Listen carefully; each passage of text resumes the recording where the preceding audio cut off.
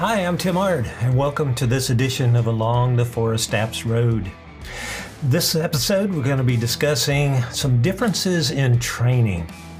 I want to start off to begin with stating that I listen quite often to a podcast from Mike Rowe of Dirty Jobs fame, and more or less, he has a podcast series out of The Way I Heard It.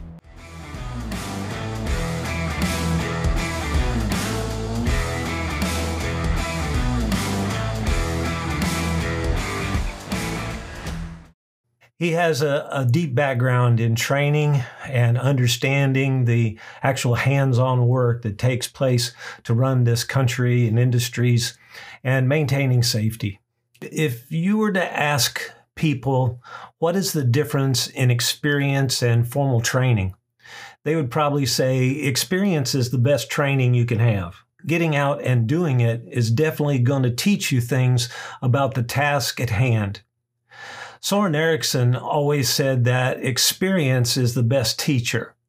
However, he always finished that statement with, experience is a good teacher, but you have to remember there are two types of experiences, good and bad. You want to learn the good ones on your own and the bad ones from someone else, he used to say. It's usually a lot less painful that way. When it comes to storm cleanup, involving chainsaws and some other chainsaw operations too, is important we approach it with a basic knowledge or awareness and add to our experience level as we approach the task. To do this safely and successfully, any activity should start with a plan. So let's break this thought process into segments: knowledge and then training. It's my theory that knowledge is acquired over time. It's the level of experience that you're holding on in any given subject. It could be to a level of understanding, or it could be in application. I may have a full understanding of how to fly a plane, but I've never tried to take off or land. That's where training comes into play. Once I apply that knowledge, understanding, then I can consider myself a pilot. It could be the same time lapse between a known desire, the formulated plan, and the eventual execution of the plan to achieve success in the project. In other thoughts, training is often a process that begins with a plan and then continues until the plan is successful. I need to consider myself training until I can do a task without finishing below my planned expectations or success. Training is often where a teacher or mentor is brought in to speed up the process. Someone or something to offer a better or clearer understanding of the knowledge and can guide us through the application process to limit errors in the trial. Without a guide of some form, we're learning through trial and error, the seat of our pants. In equipment operations like the use of a chainsaw, regulations promote that the first form of training you should have is reading and understanding and applying the manufacturer's operator's manual. The manufacturer has compiled this information for the operator for an understanding of design, application, and safety. This provided manual should be your first knowledge of training. I ask groups about every week in chainsaw workshops to raise their hand if they have seen and read an owner's manual for the equipment they run. I often never get a raised hand. Why do you think this is? Some say they don't know where the manual is, but most, as with many things, feel we already know that information. We've been using or have observed someone using the tool, and that's the best training we can get. The next step might be to acquire a supervisor or mentor to help us achieve a clearer picture of the applications of the tool. Oh, that's expensive. So we need to get that part of training actually doing a job with the tool. The supervisor or mentor can overlook the job and correct and apply the tool properly in the task.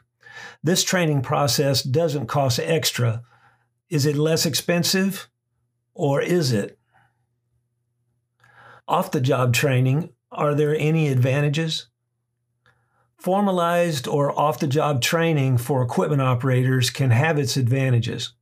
It enables a planned focus and direction of the knowledge information for the hands-on application. The environment is created instead of trying to learn in a situation requiring meeting a deadline or satisfy a customer or supervisor. Let's think again about the reasons that people don't read the operator's manual from the manufacturer. Maybe because some don't like to take time to read. They're busy with lots of work today. And next, it could be there's a lot of information they feel doesn't apply. Their knowledge is deemed to be above the information in the manual. Finally, some people are just not interested in being an equipment operator. They're uncomfortable with the equipment or have no desire to use it at home or on the job. With many topics relating to adult learning, I believe a 99-to-1 ratio in the presentation may be an important part in obtaining usable results. It breaks down to 99% motivation and 1% technique. Often the presenter or supervisor just doesn't impress the student. A lack of common sense approach by the instructor will turn a student off quickly. Then there's always the presenter or supervisor that is a know-it-all, their way or the highway. As Jerry Clower used to say, I can tell they are educated above their intelligence. I'd like to discuss with you a program for you or your equipment operators. Forest Applications Training Incorporated has workshops formatted for results in chainsaw applications, saw chain maintenance, and a very unique program in two-cycle troubleshooting for the operator of handheld power equipment. You can contact us at info@forestapps.com to discuss your training program. So I want to say thank you for sitting in. I hope that you picked up something that you may be able to use in the future in your planning processes. Training is something that needs to be applied. It needs to be practiced in the job. And so as we start to look through the process of training, how do we do it best? Hope you picked up something there. I hope to see you along the Forest Apps Road. One podcast series I've been listening to for quite a while now involves Mike Rowe from the Dirty Jobs program from years ago. He has a podcast series called The Way I Heard It. He discusses a lot about how people are involved in the workplace and how important it is for people to be trained and to understand how much work goes into those different job situations. Training is a key. So please tell others about our series of podcasts and YouTube videos. And thanks for dropping by this episode of Along the Forest Apps Road. I'm Tim Ard. Good sawing.